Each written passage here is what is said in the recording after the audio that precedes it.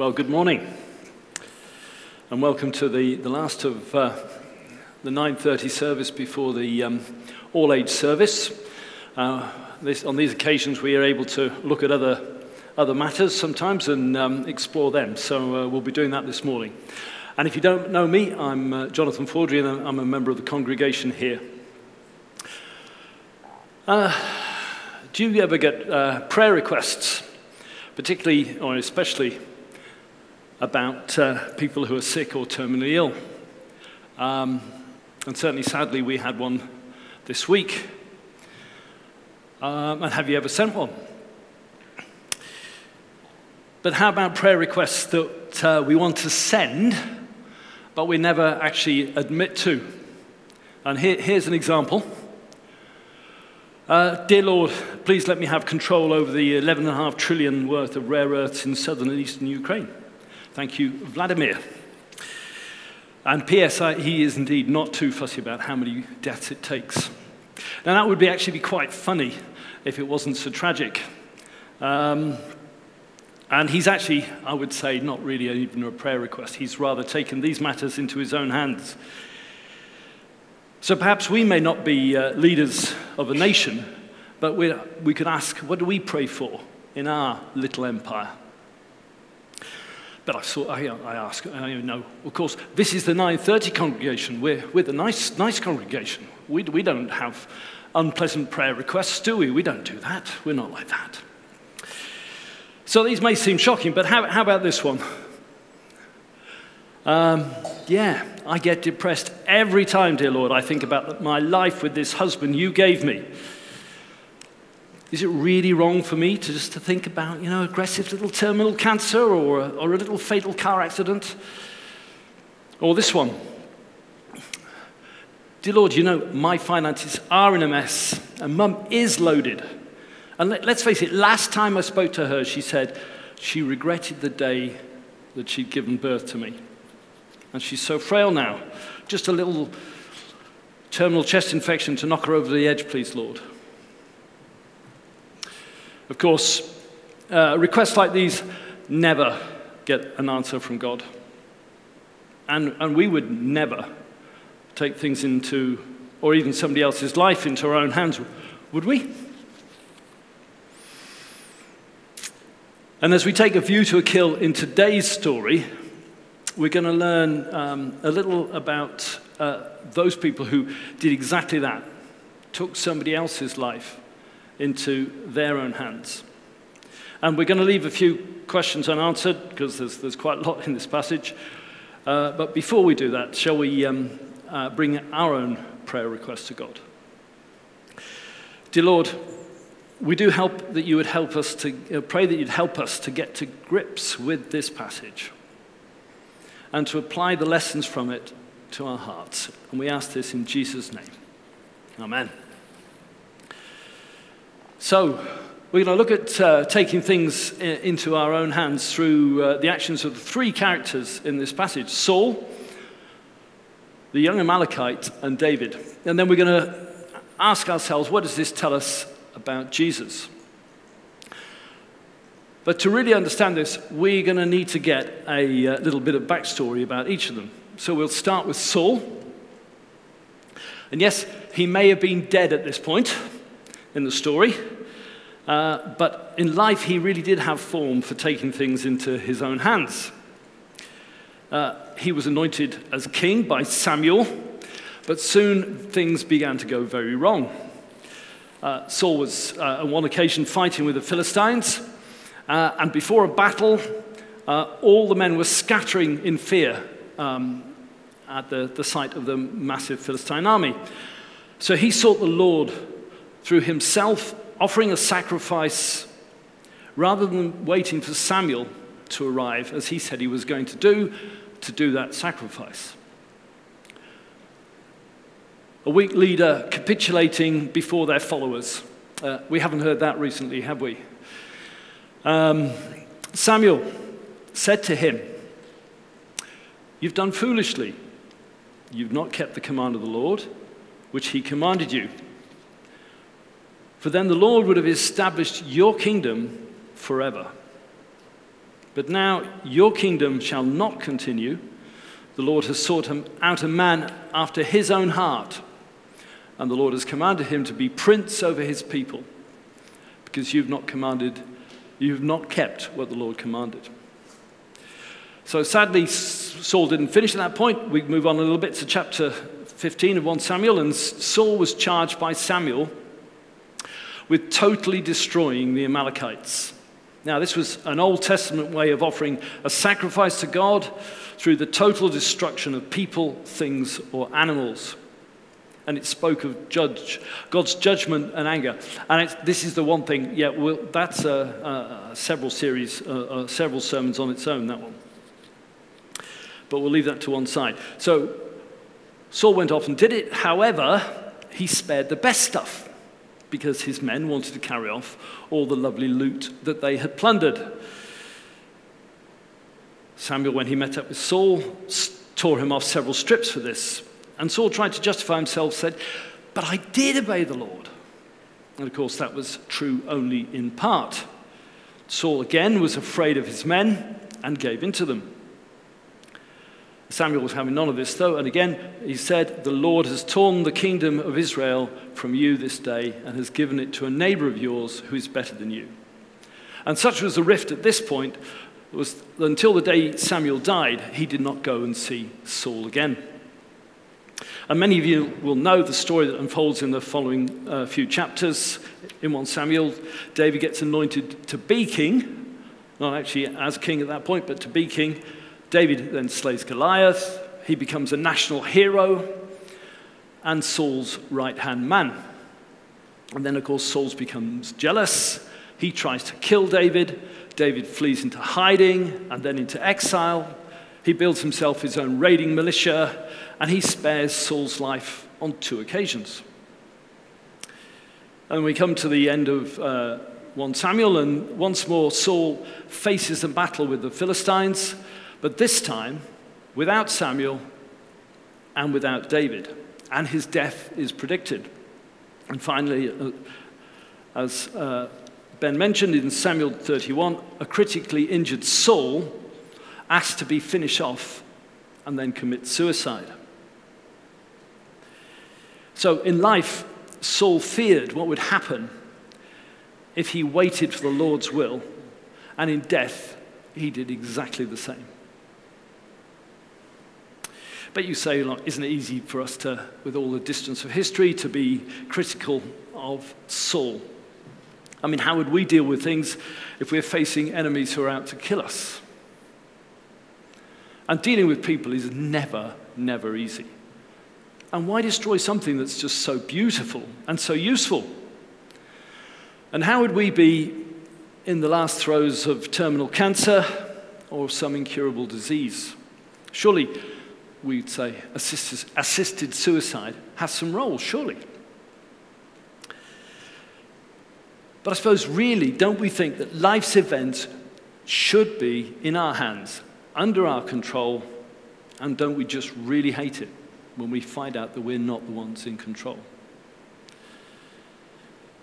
So how do we approach such a difficult situation? And I think the thing we have to say is that however attractive an option it may seem, suicide is never part of God's plan. He may allow us to get things to get really dark in our lives. And often this is frankly down to our own doing.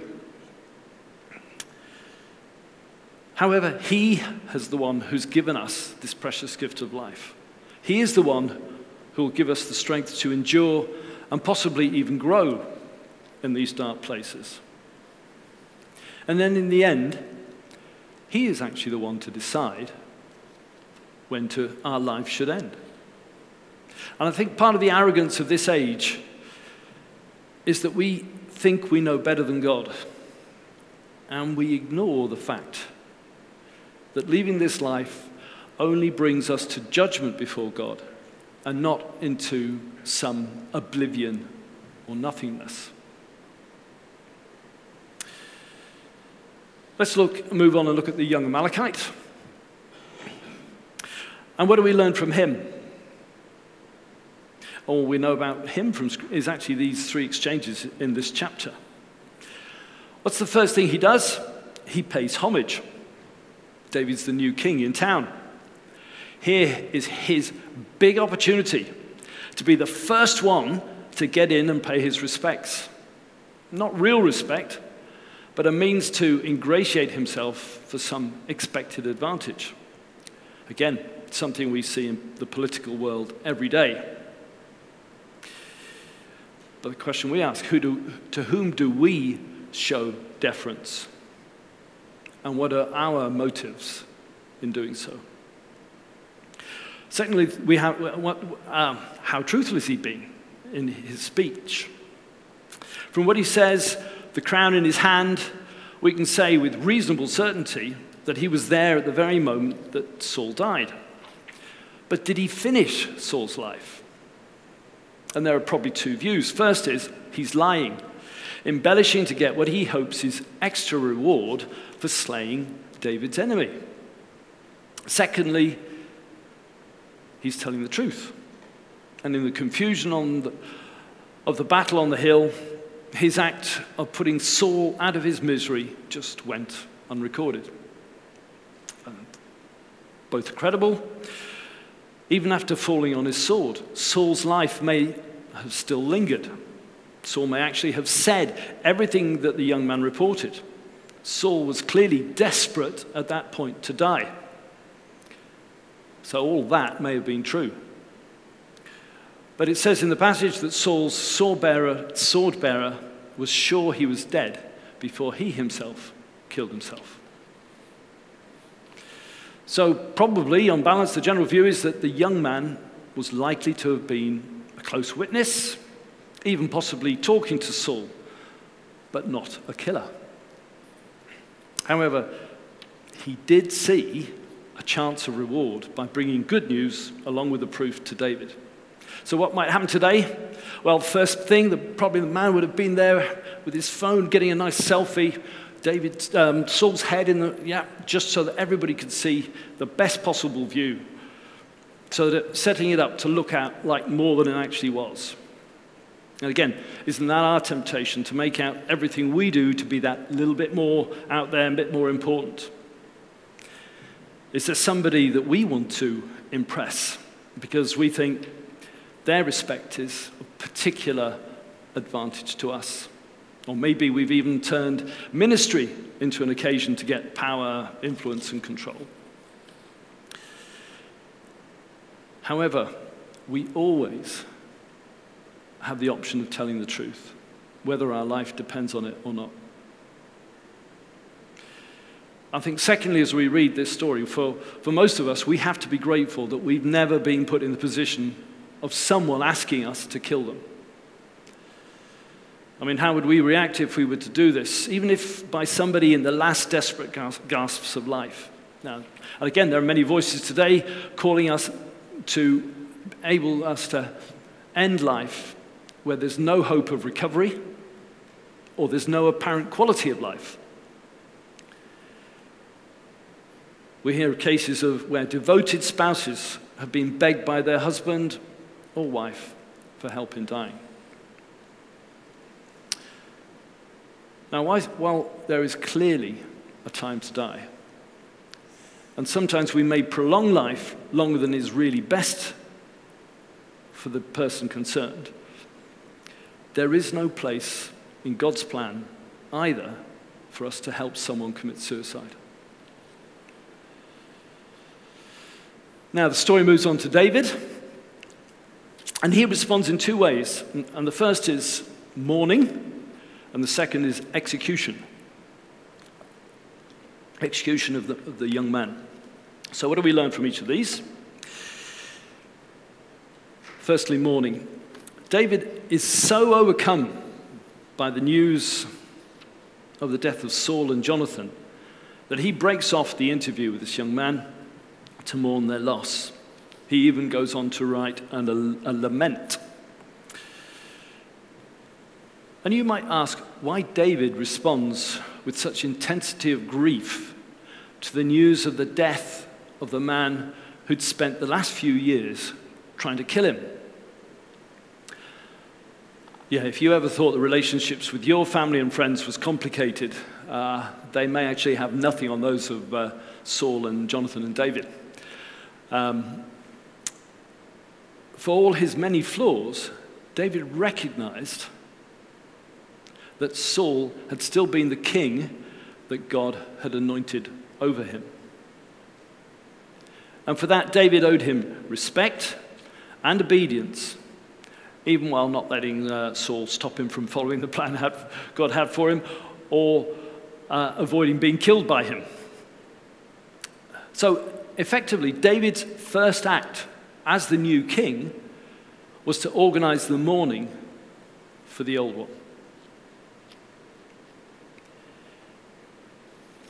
So, after a little while, once he is recomposed, in verse 13, he resumes the interview with the young man. And it's either that evening or sometime later.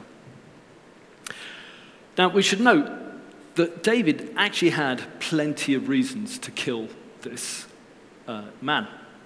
And whereas most of us are unlikely to have killed anyone, David had a long history. As a youth, he'd been killing lions and bears. His first public killing was of Goliath, and then the song soon became about the tens of thousands he had killed. So killing was routine for David. First reason, there's a long-standing family feud. Amalek was the grandson of Esau back in Genesis 36. Esau was Jacob's brother, the one not chosen to be the father of the nation of Israel. Secondly, when the Israelites were leaving Egypt, Amalek fought against the nation of Israel in the very vulnerable time that they were in the wilderness. And as a result, in Exodus 17, God said, "I will utterly blot out the memory of Amalek from under heaven."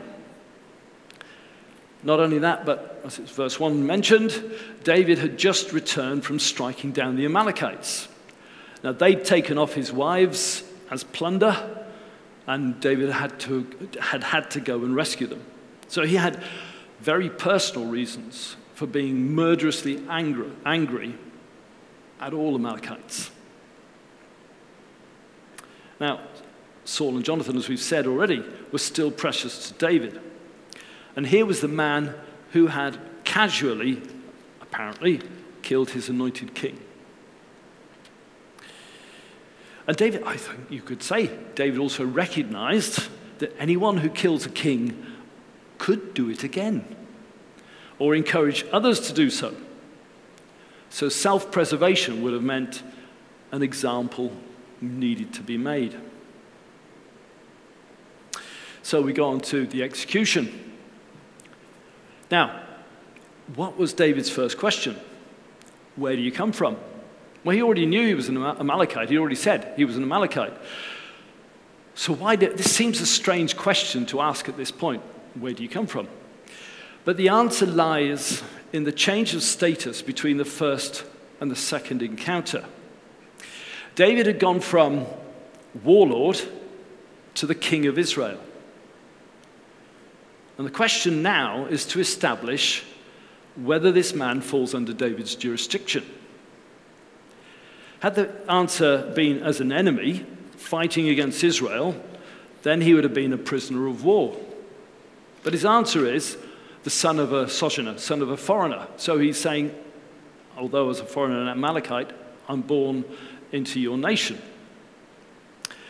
Saying that, of foreign extraction, he was a citizen. And so David establishes clearly that he is under his jurisdiction. Now, David therefore expects him to know who his king is, and to know that murdering the king is a capital offense. It's not an act of war undertaken at the command of a state, but it's a murder committed on a battlefield. And however you dress it up as a mercy killing. So, David's second act then, as king, is to be the judge in a trial of one accused of murdering his predecessor. And this is a key difference. Unlike Saul, unlike the Amalekite, David is not taking things into his own hands. He's not a warlord in this point now seeking to establish himself. He is there as God's king, as the king God has appointed. The execution of the young man is not revenge for being a member of a particular racial group, or revenge for a kidnapped wife, or revenge for killing a friend, or to discourage others from thinking similar thoughts. But he is undertaking justice for committing a murder. And David is therefore fulfilling the role that God has set out for him. But I hear you say, hang on, you said earlier on the man was most likely innocent of blood and convicted on the basis of a false confession. However, the man was guilty because his claims showed that he was oblivious to the fact that as a citizen of the Israel he claimed to be, he should have seen how the death of Saul and the defeat of Israel brought dishonor to God and sadness to his people. He completely missed that. David saw through this facade of allegiance to the new king and dealt with him appropriately as a traitor to God and to his supposedly adopted king and people. So let's move on and think about what this tells us about Jesus. And when we're reading the Old Testament, it's always really helpful to consider what this story, or what any story, has to tell us about Jesus. And to do that, we need to consider how we interpret the Old Testament. Now, to me, the only way of looking at the Old Testament is that it is all about Jesus. Now, for cricket fans of Test Match Special, you'll know that if any of you listen to it, any commentary from Jeff Boycott was very rarely about anything that was happening on the pitch, and all about how great a player he was. You either love him as a great, or you loathe him as an egomaniacal narcissist who has to be at the center of everything. And actually the same is true with Jesus. He was either an egomaniacal narcissist to be loathed, or he was who he said he was, the Savior of all and the one who came to fulfill all the law and all the prophets, i.e. the whole Old Testament was about him.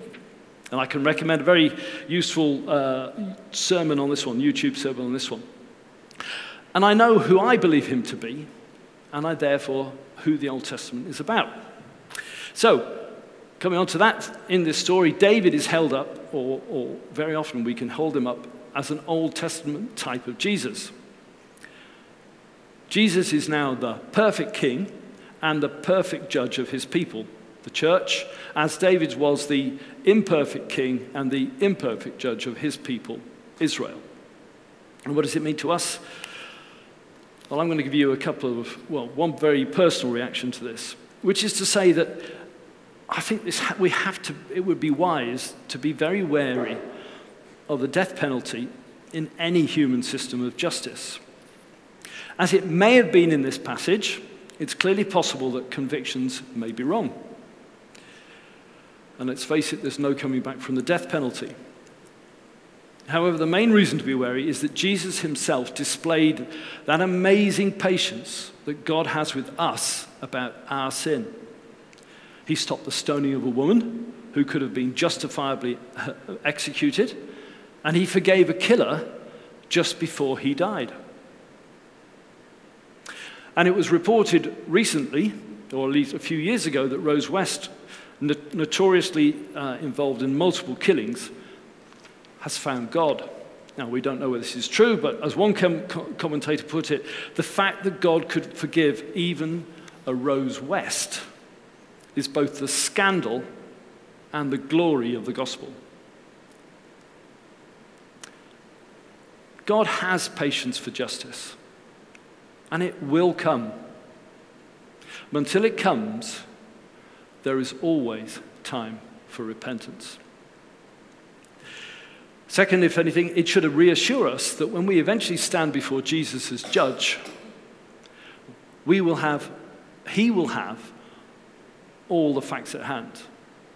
there will be no ultimate miscarriages of justice. Everything we have done will be judged fairly. But make no mistake, whether we've only lied about murdering somebody, or we have, or we have only just thought about doing so, we will all fall short of the standard of perfection that is required to enter heaven. All our misdeeds will be sufficient to gain us eternal death and an eternal death sentence. So the only way to escape and to be sure is that we are men and women after God's own heart. And that can only come through accepting the free and unconditional offer of salvation that Christ holds out to all those who believe on him.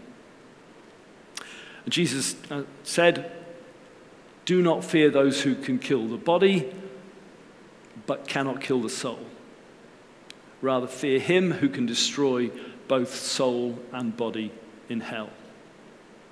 Unless we know the Lord, our greatest fear should be conviction before the throne of Christ for the crime of turning our back on his saving love. If you've never given your life to Jesus, today is always the best day to take these things into your own hands and to ask him. And if you have, as many of us have, perhaps this should motivate us more to share with others the incredible privilege of knowing that our destiny is not eternal execution, but life with the perfect King.